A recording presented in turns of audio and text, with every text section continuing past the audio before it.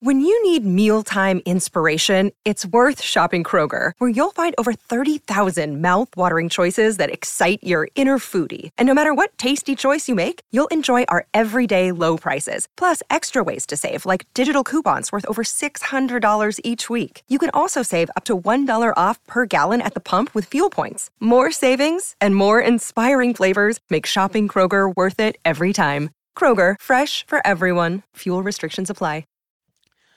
Welcome to the Cotton Club crew. We have a special guest with us today. We have an interview. We haven't done one of these in quite a while. I always love these interviews. It's great that we can set them up. Tobias Bass is joining us. If you don't know Tobias's work, he's big on the college hoops recruiting side, high school recruiting side. You probably see him either dropping all kinds of different recruiting tweets. The biggest one lately is, if you're wondering to know whose school's talking to who, he posts a lot about it. He's a really great source of information, and especially for Red Raider fans, he pays close attention to our stuff as well as the Big 12, and we're really grateful. We've talked to him before. We're going to get some updated on some of the topics we talked about previously, so if you listen to the first recording that we did with him, some of these questions are pretty similar, but I like to think of it that in the new kind of recruiting world, things are changing very fast with coaches adapting on the fly, and I think it's good to check in and see, this is what it was, I believe, about a year ago, and we spoke. Here's where we are now, and you can kind of listen to both those episodes and see how things have changed, if you'd like. I'm joined with Joe. Joe will also be helping me out with this interview, and I'll just go ahead and get us started. Tobias, first, thank you for being here. The first question that I wanted to ask you is one that I've been kind of worried about, just because I know that there is some reason to believe that high school recruiting is going to take a beating now that I think we're over 3,000 players into the portal every year. And I want to ask, since you obviously speak to high school parents, coaches, and these recruits, has the situation gotten to a point where guys are finding it harder to get interest and offers for the caliber player, maybe your 3-star guys, 4-star guys who ordinarily wouldn't have these issues finding homes? Yeah, I definitely agree. So my normal 9 to 5 job, I work at the Athletic. I actually did a story on this back in February. So I interviewed a variety of college coaches. I've interviewed high school kids that'll be freshmen next year, and some NBA scouts about it as well. So I talked to a couple of commits. One was Finley Bizjack. He's a 4-star recruit. He's from Dallas, committed to Butler. He even told me, he was like, yeah.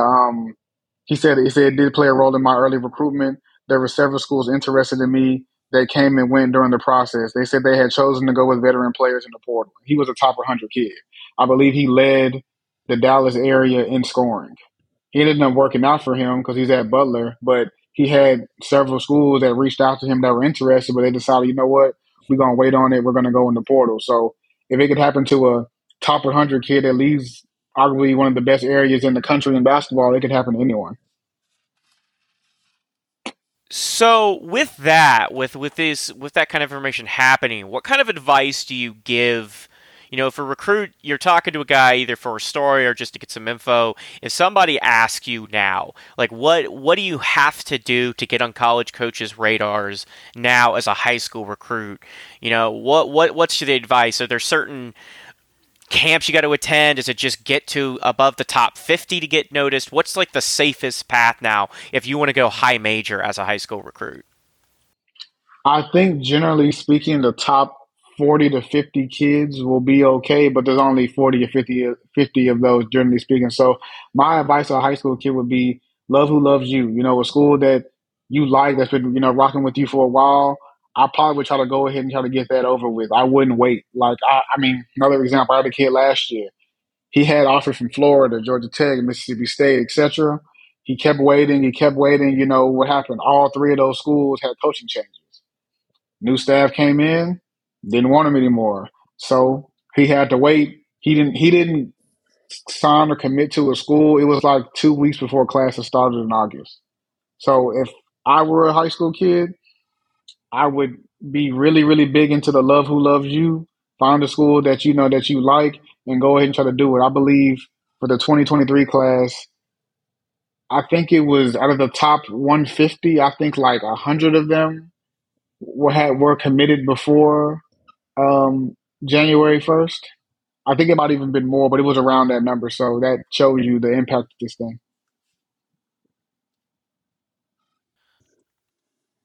Tobias, thanks again for joining us, and I appreciate you taking the time to join us this afternoon. This is my first time to it, so I'm still kind of getting my feet wet and acclimated with all of this.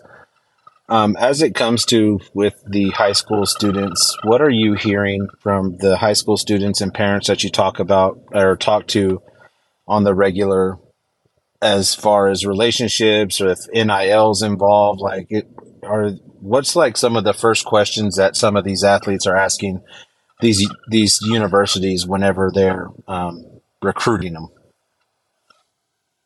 I kind of think it just depends on the parent. Some parents, they're about the money. They feel their son is worth X, Y, and Z, and that's going to be something that comes up early. You see, some schools they have a whole conglomerate, so each player will get paid about the same.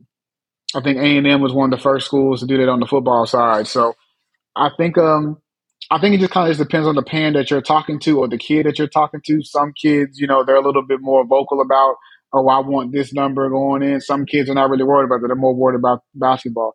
I do think times have changed. No kid's going to play for free, at least not most of them. So they do need, I'm glad this happened. Like, I'm glad kids are being paid. I think this is the first time in college basketball where the kids have actually had leverage. Because, a coach, he can leave and do whatever whenever he wants. So a player via the portal or the NIL side, I think generally it's a good thing. There will be some cases where it's bad, but I think overall it's a good thing. Speaking of NIL and kind of the money side of things, because it's something that we see some outrageous sums reported, and some of those figures are more accurate than others. Obviously, schools like Miami tended to be a lot more forthright with the fact that, like, yeah, hey, screw it, we went out, we bought our team, we bought them. You caught us. We went and did that. And some schools tend to play it very close to the chest, and some schools outright deny this is happening at all. But what I am always curious about with the money is football, you've got a huge roster. So obviously some of the stars will get more money than others. That's just how it works. When, your quarterback's worth X, your starting D end is worth Y, and your second string tight end is worth, Z. But for basketball, you only got 15 guys. Usually, I think it's like 12 of which are scholarship, 10 to 12 actually are on scholarship. So it's a much tighter knit program, and the starting five are all more or less kind of equally important, unless you really got like a superstar. So, do you see are there situations out there in which this kind of stuff is causing locker room issues, or are schools doing a good job of just being like, hey, this guy may get a little more than you, but we're keeping these numbers pretty tight? For me, like, obviously, they're college kids, so they're probably going to vocalize those things. Some of it might even just be how they carry themselves, things that they purchase. I would generally try to keep those things separate because you could cause an issue. I mean, you could have a guy, he could be a 3-star recruit, but if he's out playing the 5-star, but the 5-star is making twice as much as him, he probably is going to be upset about that. And he does probably have a point. But if I was a coach, I probably would try to keep that separate because yeah, you guys are teammates, you guys are brothers and family, but I don't think anyone should know what the other one is making. Now, if they want to tell each other, that's the wrong thing. But far as in a meeting, one on one, I wouldn't say anything. Piggybacking kind of off of that NIL stuff, if it was you personally that could change one thing, good or bad, about the NIL from what you've seen from a perspective of the position you're in, what kind of changes do you think should be made or potentially could be made in the near future for NIL moving forward? Um, that's a good question. I guess right now we're still learning a bunch of information about it. I feel like we're learning something new every day. I just think you kind of brought the point up earlier. Some players are worth more than others. That's just how life works. Not even in sports. That's just life. If you have someone that has 10 years experience opposed to someone that has two, they should make more money than them. That's just how it works. So I guess for me, some of the schools that are trying to force upon everyone gets paid the same, I don't think that's fair. I don't think that's fair. Now I get it from the school perspective, like the NIL. the collective, sure, but I would allow those other kids to go out and make more money for themselves because it's a free market. You should be able to make as much money as you want to, as much as you can. So I wouldn't limit some kids' money making opportunities because you want everything to be fair. I don't think that's fair. There's one particular topic, and maybe this is just me being crazy, because I've done Viva the Matadors on the Twitter side for years, so I see, obviously, we follow several recruiting analysts, yourself, guys on the tech end, and we see all kinds of the posts. The one that's developed lately that's been driving me insane, and it feels like we've never seen anything like this, is people posting comments where it's a transfer portal player saying, I've had X schools reach out to me and contact me. And some of these lists, I mean, some of these guys damn near say every Power 5 school has contacted me. So when I see these lists, the thought that always jumps into my head is, okay, so when you say these guys are interested in you, what the hell do you actually mean by that? So I'm going to ask you, since you talked to some of these players, when these guys are saying, like, oh, I've heard from these schools, are we talking about coaches just giving a call, or are we talking about, you've got actually 15 to 20 schools seriously trying to pursue one portal prospect? So I think so. There's levels to it. So sometimes some kids got in the portal. When the portal first opened up, some kids got in there. I won't say his name, but there was a kid, he came into a Pac-12 school not too long ago. When he first got in the portal, every high major school was calling about him. Towards the end of his recruitment, right before he committed, those schools weren't contacting him anymore. So the school that he picked, he had to pick that school by default because the other 15, 20 schools that he had originally posted were not contacting him anymore. And these situations are fluid. Sometimes when Hunter Dickinson gets in the portal, things change. Caleb Love gets in the portal, things change. Some of those calls you were getting from those high major schools, they might get a little bit more spaced out, or you might not get them at all anymore because they're probably going to generally focus on that. So that just goes back to my point as if you're in the portal or if you're a high school kid, if I were them, I would try to get in the portal as fast as I can and get out as fast as I can. Right now, there's a little over 1,400 kids in the portal as of today. They have exactly a month until the portal closes. I could see close to 2,000 because last year it was about 1,700. So I could see close to about 2,000 names getting in there. And kind of to go a little bit more off of that. So would you say that or would it be fair to say that, if you're a high school student, or I'm not even a high school student, a transfer portal player, that some of these things could be damned if you do, damned if you're not, because if you're being highly sought after as soon as you announce you're transferring, and then, you get a Hunter Dixon or a Caleb Love that comes out, and then it's the same position you're looked at, and then, another team decides to go that route, or at least to push all their chips in with that player that just came and entered his name in the portal after the fact that you did. Yeah, no, I think it is. I mean, last year I think you had over 450 or somewhere around that number of kids that didn't find a Division I school. Unfortunately, it's probably going to be about that number, maybe even a little bit more. So I think it is a kind of damned if you do, damned if you don't situation. You just have to be careful. You have some guys who'll hop in the portal, they average zero point 0.7 points, half a rebound. It's probably going to be hard for you to find a school. Not saying you can't. It just may be difficult. Because at that point, you're almost on the equivalent of a high school kid at that point. You didn't have any stats. They're not really for sure unless you have like a pure connection to that particular school, or for sometimes the school, if you're a freshman, a school that recruits you at a high school may end up taking you, but sometimes it is tough. So with these guys who are moving around, Tech has obviously had mixed success with transfers. Some have been fantastic, some haven't really made an impact, some have been basically in the program, out the program. But what I am curious about generally with these guys is you see a huge emphasis on, these transfers the highly touted guys tend to come from the Power 5 programs. The guys where we have these big internal transfers, Caleb Love-esque, where for some reason, Nigel Pack, another example of this, for some reason it didn't work out wherever they were. These are serious contributors. These are known commodities. They come out, demand huge sums in the market. But I am curious about guys who are the opposite. They're coming out and they got to go down. They have to drop a level. They need to go back to, say, they're dropping to Conference USA or below. They're going to drop from a school like Alabama and end up at a school like Florida International. How does that recruiting cycle work? Is it hard for these guys to accept that? Do some players know they've got to go down? Do guys go with the intent now that it's basically wide open? I mean, like, I'm going to go for a year, then work my way back up. Is that recruiting market still a strong path for players to take, or are you kind of in trouble if you've got to drop below your current level? I'll give you a perfect example. Brandon Podzomiski, he was a top 80, 70 recruit 2 years ago. He goes to Illinois as a freshman last season, not this season, season before, doesn't play. I think he played 12, 13 games, whatever it is. Good player.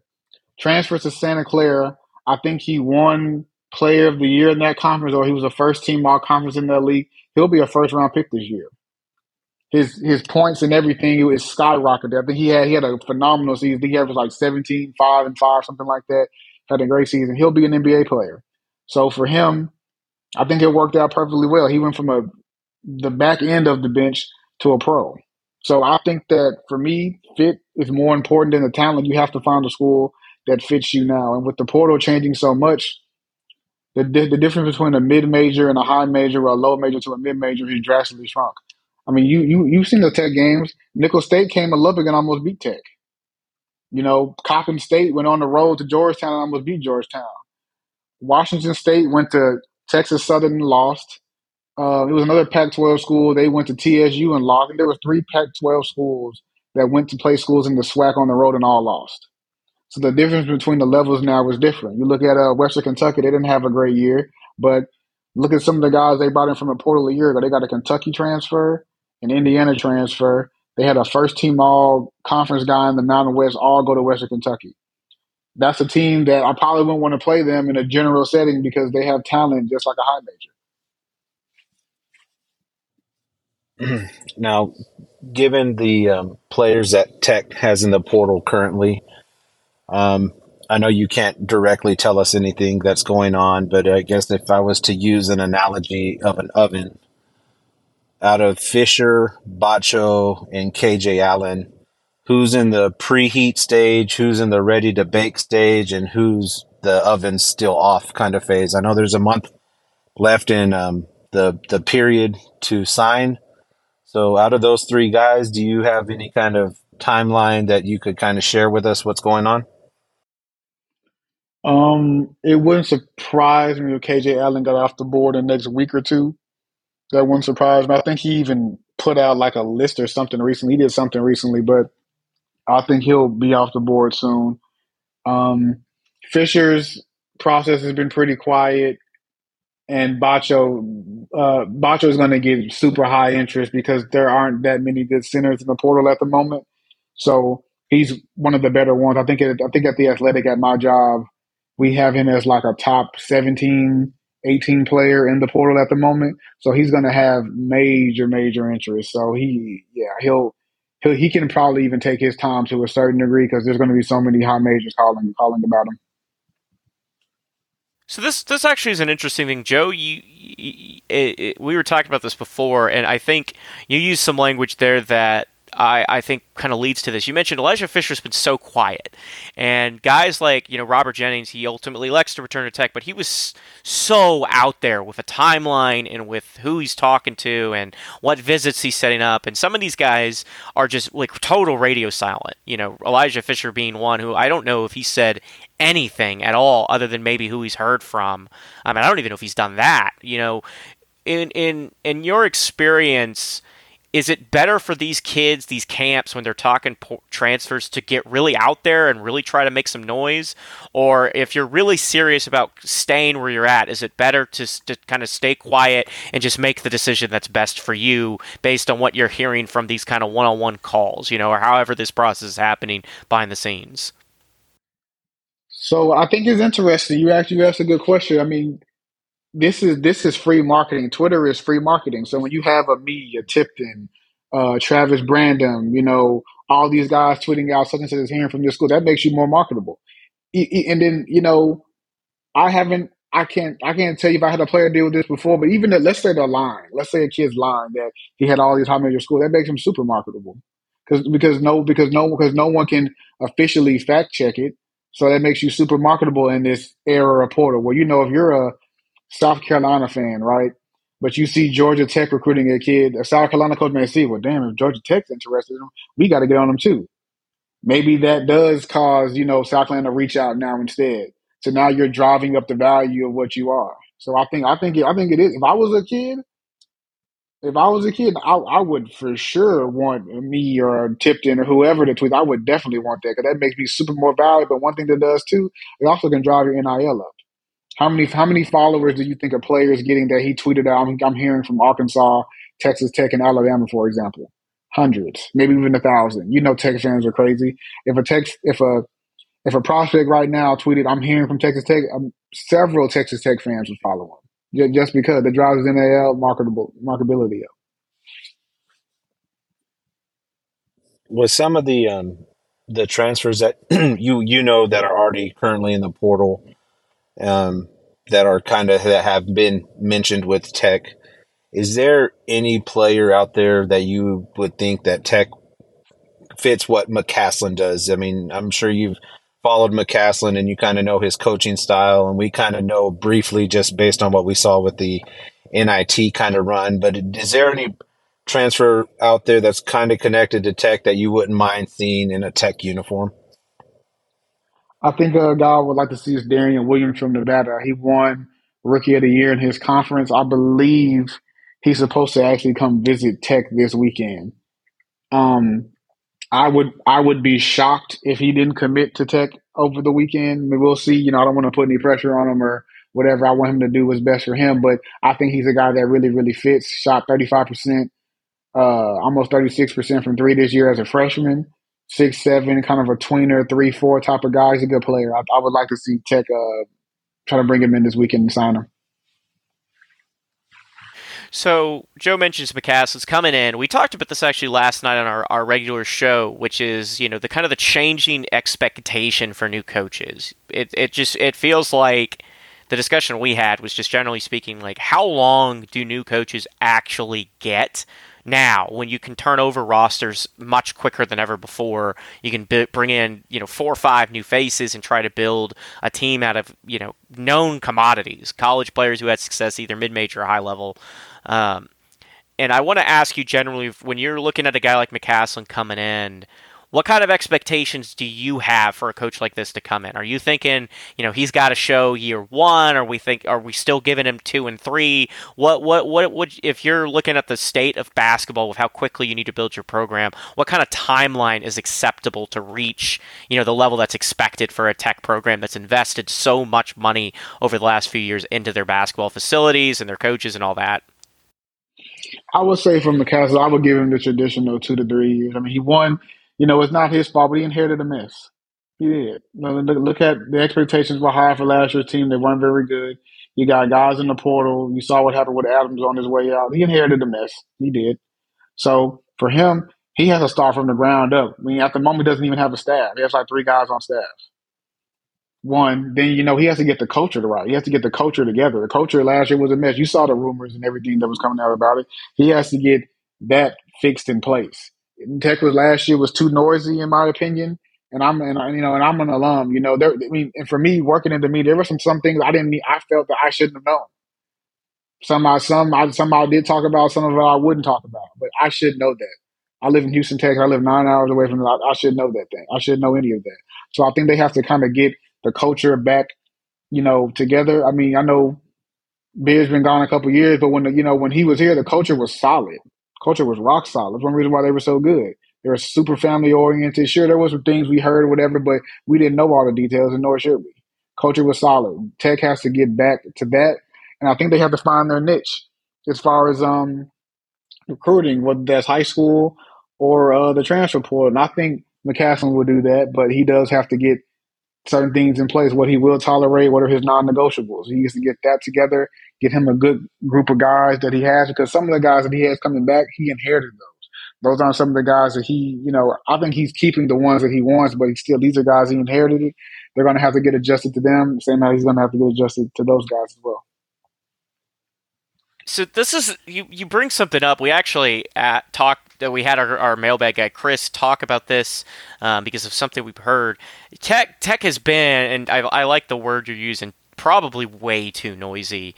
And what I am always curious about with this stuff, because obviously you can't control message boards if you're a program. Message boards are a lawless land, but it does concern me deeply that it felt like the second this ship started to sink, that we were getting a really close look at what was going on behind the scenes, and the only guys who can tell you some of this stuff are guys who were super connected to the program, like real big money boosters. And what concerns me deeply is that's going on.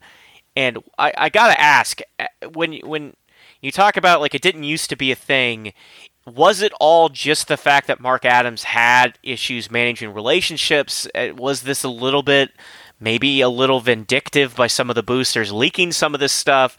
Was it just the result of a bad culture overall? Is that something that can be quickly, or not quickly fixed is the right word, but is that something that a different coach can come in and kind of seal the breaches up? Or does Tech have some sort of information control problem that's more endemic and has to be looked at closer? No, I don't think they have a problem. I just think that they needed a change of scenery was good. I think a change of scenery for Mark and some of the players was a good thing. And I think not Adam, I think McCaslin, I think he's a good dude, and I think he'll be tough and he'll be firm, and he should be. Because when you inherit a mess like this, you have to have a strong leader to come in there and fix those type of things. And I think he's a guy that can do that. Like I said before, what are his non-negotiable? What will he accept? What will he tolerate? What type of guys he want to bring in here? So when he gets that established and gets those those in order, I think it'll be fine. He just has to figure out what that is. I'm sure he knows. And he'll fix it. You just need a strong. You can't have someone come in soft to fix this type of thing, because if it does, those issues that can linger on for years. You've seen programs, some of them that type of stuff goes on for a while, half decade, can't win, coaches in and out of there all the time. I think McCaslin will be the one that can fix it. As you alluded to a little bit earlier with the coaching staff, only technically the two from North Texas that came across, and the strength and conditioning coach, I believe, was just announced yesterday or the day before. I'm not 100% sure. With some of the names that have been kind of thrown out there, obviously we all know Ben McCollum's name. We kind of all know his resume and what he's done. Barrett Perry's name's kind of been thrown out there quite a bit as an assistant as well. Which one of those two guys do you think would fit the McCaslin system better? Because I've heard on this pod, I've heard different around our boards and things like that, different things about one's yay, one's nay. Personally, for you, which one do you think would fit McCaslin's staff better for Tech?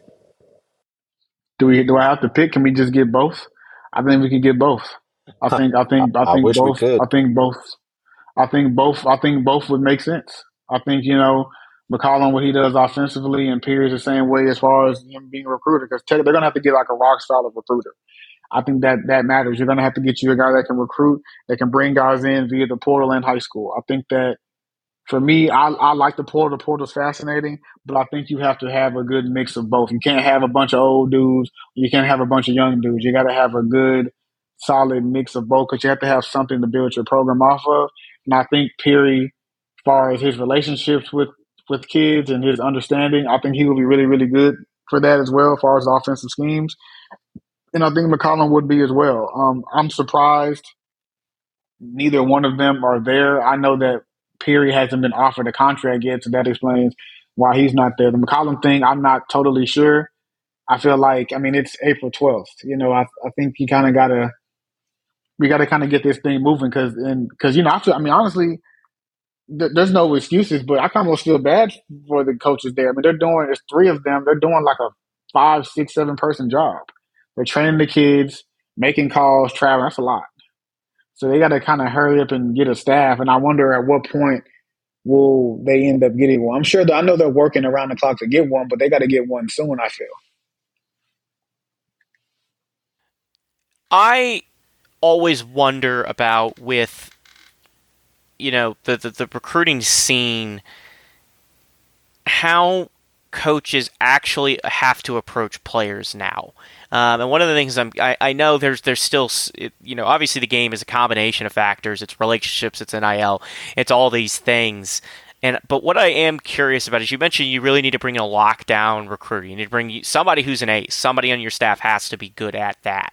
What actually defines the guy who can just go in and get a player to sign on the dotted line? Like what skills do they have to have, and what knowledge do they have to have about local talent or national talent that allows them to be like, okay, if that guy's in the room, you got like a 50% chance this player's saying yes. I think good communication skills are important. Previous relationships, like you look at AC, the new assistant that they got, he's super well connected. He's very well connected. He'll be a guy I think that he can get tech to land dudes, but you have to be a good communicator and have past relationships. I think now with the portal, now you have to kind of recruit everybody, especially like even to a certain degree in high school. You've Because been what's in the happening scene is for you'll have a quite some kid time as from far as it goes with 2 recruiting. years ago. It probably For you wasn't good personally, enough who to have go been to a some of the Texas better A&M recruiters that Commerce or you've actually Corpus Christi, spoke for to and example. seen out there on the two trails? years from now, he'll be really good. Now he's good enough to play at your level. He's like a junior instead. If you have a relationship with that kid back from 2 years ago, he will consider you. He will. I think you have to kind of recruit everybody and just kind of be smart. You have to kind of be smart with it.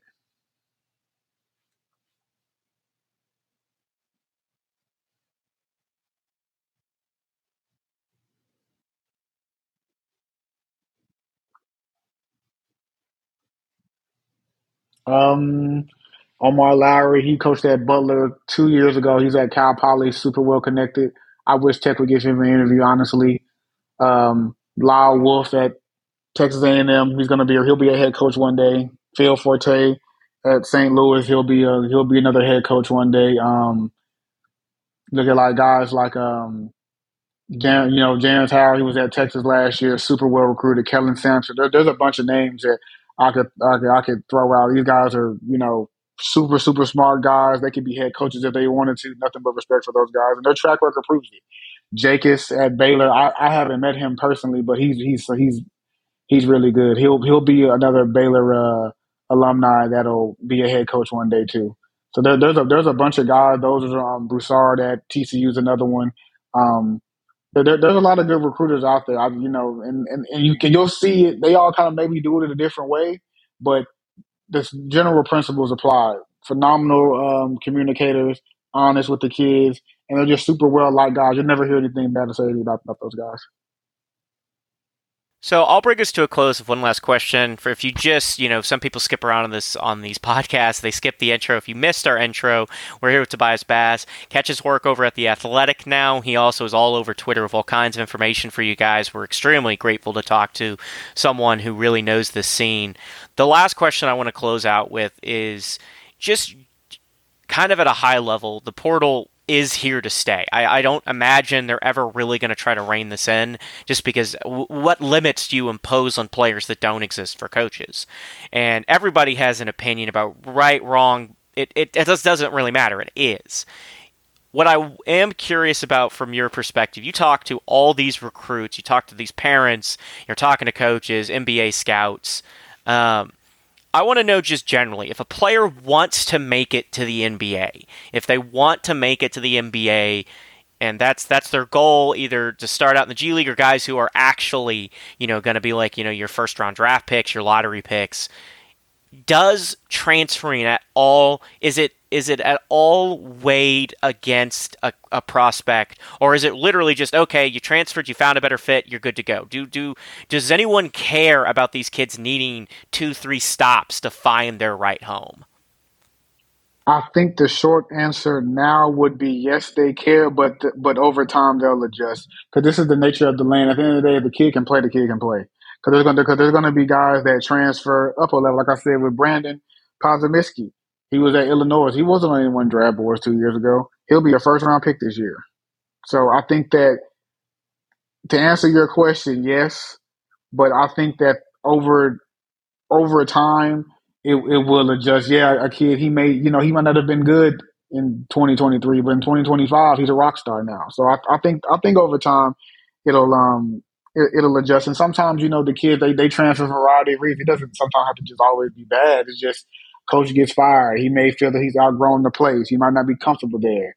You know, a coach that one of his old AAU coaches gets a college job somewhere. He wants to go play for him. There's a variety of reasons. I think that the times will eventually catch up. Yeah, I think that is something that I always worry about with some of these guys because I do believe at the end of the day the ultimate goal for these players, whether it's to go pro in the NBA or go overseas or whatever, is that you're going to transfer for whatever reason. And some of these guys I think will leave for money, and some of them are going to leave for coach gone, all that. I do hope we get to a point where it isn't. I always think that, I think about this with the NFL, when you watch, those intro takes, some of these guys are from, no offense to some of these schools, but who gives a shit state produces as many NFL talent caliber players as, Alabama, right? It just feels like every year, they'll go find you. But I always worry that it just doesn't seem to work the same way in the NBA yet. And my hope for the portal is with all these guys moving around, and I think the talent level in the game evening out so much now that everybody's getting older because these guys are staying longer because they have more options, that I hope that eventually we get to the point where we really do have where it does not necessarily matter if you play at Duke or if you play at North Texas. If you can ball, they're going to go find you, and you're going to have the equal shot, less the brand. And that's where I hope we get to. So that's why I wanted to ask that, is just kind of see where we are now. I know this is all one of the reasons I like talking to Tobias is because this shit seems to change all the time, and it's rapidly evolving and changing. So like I said, if you want to do an interesting experiment, we talked about some of these topics about a year ago, so listen to that first interview with him. He was fantastic then in that as well, and kind of see if you see some of the differences in the answer. I think now that we're at a period where this is more normal, some of these answers have changed. Some of these things have gotten worse, quote unquote, as in the situation's gotten more extreme. Some of them I think have improved drastically. And wherever you stand on the NIL era and the portal era, or whatever the case may be, just remember it is here to stay. And also, guys, this is a general shout out because Tech fans are insane. Be nice to players in the portal. Just don't treat them like you would treat high school recruits. Some players aren't going to handle this the right way. We all know who I'm talking about with some of those, and some guys are, and just respect everybody's decisions, because you don't know at the end of the day why somebody's going. So just treat everybody as if they're leaving for the world's best reason, because you would be stunned to find out how many of these guys it's literally just, I'm homesick and I need to get closer to home. Just don't make assumptions that you do not have backed up with facts, and even if you know the case, don't say anything anyways, because it's not your place. So just remember that. Thank you again to Tobias for being here. This was very enlightening. I appreciate you coming on. Hopefully, honest to God, hopefully we can have you on again. And next time we're talking, maybe we aren't coming off of one of the worst Tech seasons in years, and we can talk about maybe some tournament news. I'll give you if you want to read Tobias, he's with The Athletic now, so you can read his stuff, follow him on Twitter. But I do want to say, Tobias, anything, just last thoughts you want to say before we sign off? I think you kind of just, with your point about, you said how time to change with the NBA, you even look at in this year's draft, you have a kid from UCF, Taylor Hendricks, he'll be a top 8 pick. Houston will have a top 10 pick. Alabama, Arkansas. I haven't named Kentucky or Duke yet. You know what I mean? So you see, and obviously Alabama, Arkansas, those are big schools. They have top-notch facilities, but those are football schools. Tom is just different now. Kentucky, they're going to have a couple guys get drafted this year. Same with Duke over at least this year and next year. But the landscape is just changing. So you're gonna see players coming out of from different programs. They might have even transferred in, like Ricky Council. He is at Arkansas. He's a transfer. He'll be probably a second round pick. He'll get drafted. So sometimes things will just be a little different. Duke and Kentucky, etc. Those blue bloods, they're gonna have NBA players. That's just what they do. But I think you're gonna see a little bit more variety going forward. Thank you again for being here. It was very helpful for us. I like to think that our readers respect a Tech alum more than some. That's one of the reasons why I think talking to you is always so helpful. Is Tech fans are, Tech fans, they're defensive, and it's nice to talk to somebody who knows the program well and is hoping for the program's best. I think people tend to understand where you're coming from better as a result of that. We were here with Tobias. Joe was also with me. Stay tuned for future episodes this week. We're going to have some more stuff for you guys. Listen to this. And like I said, go back and listen to a year ago. And I think it is a really interesting experiment. Both episodes are about 30, 40 minutes. And it is kind of neat to see how we're developing, progressing. We'll continue to talk to Tobias. He's a great guy, very knowledgeable. So if you're looking for who you should follow that puts out a lot of Twitter content, some of this stuff is paywalled. Tobias has always been out there with a lot of these guys as soon as this news is breaking. So he is well worth your follow on Twitter if you're just trying to keep up with a crazy new world. Even if you're somebody who's more of a casual fan, you just want to see what kind of big guys are moving. It's a great source for that information. So thank you all. Wreck 'em and have a great rest of your week.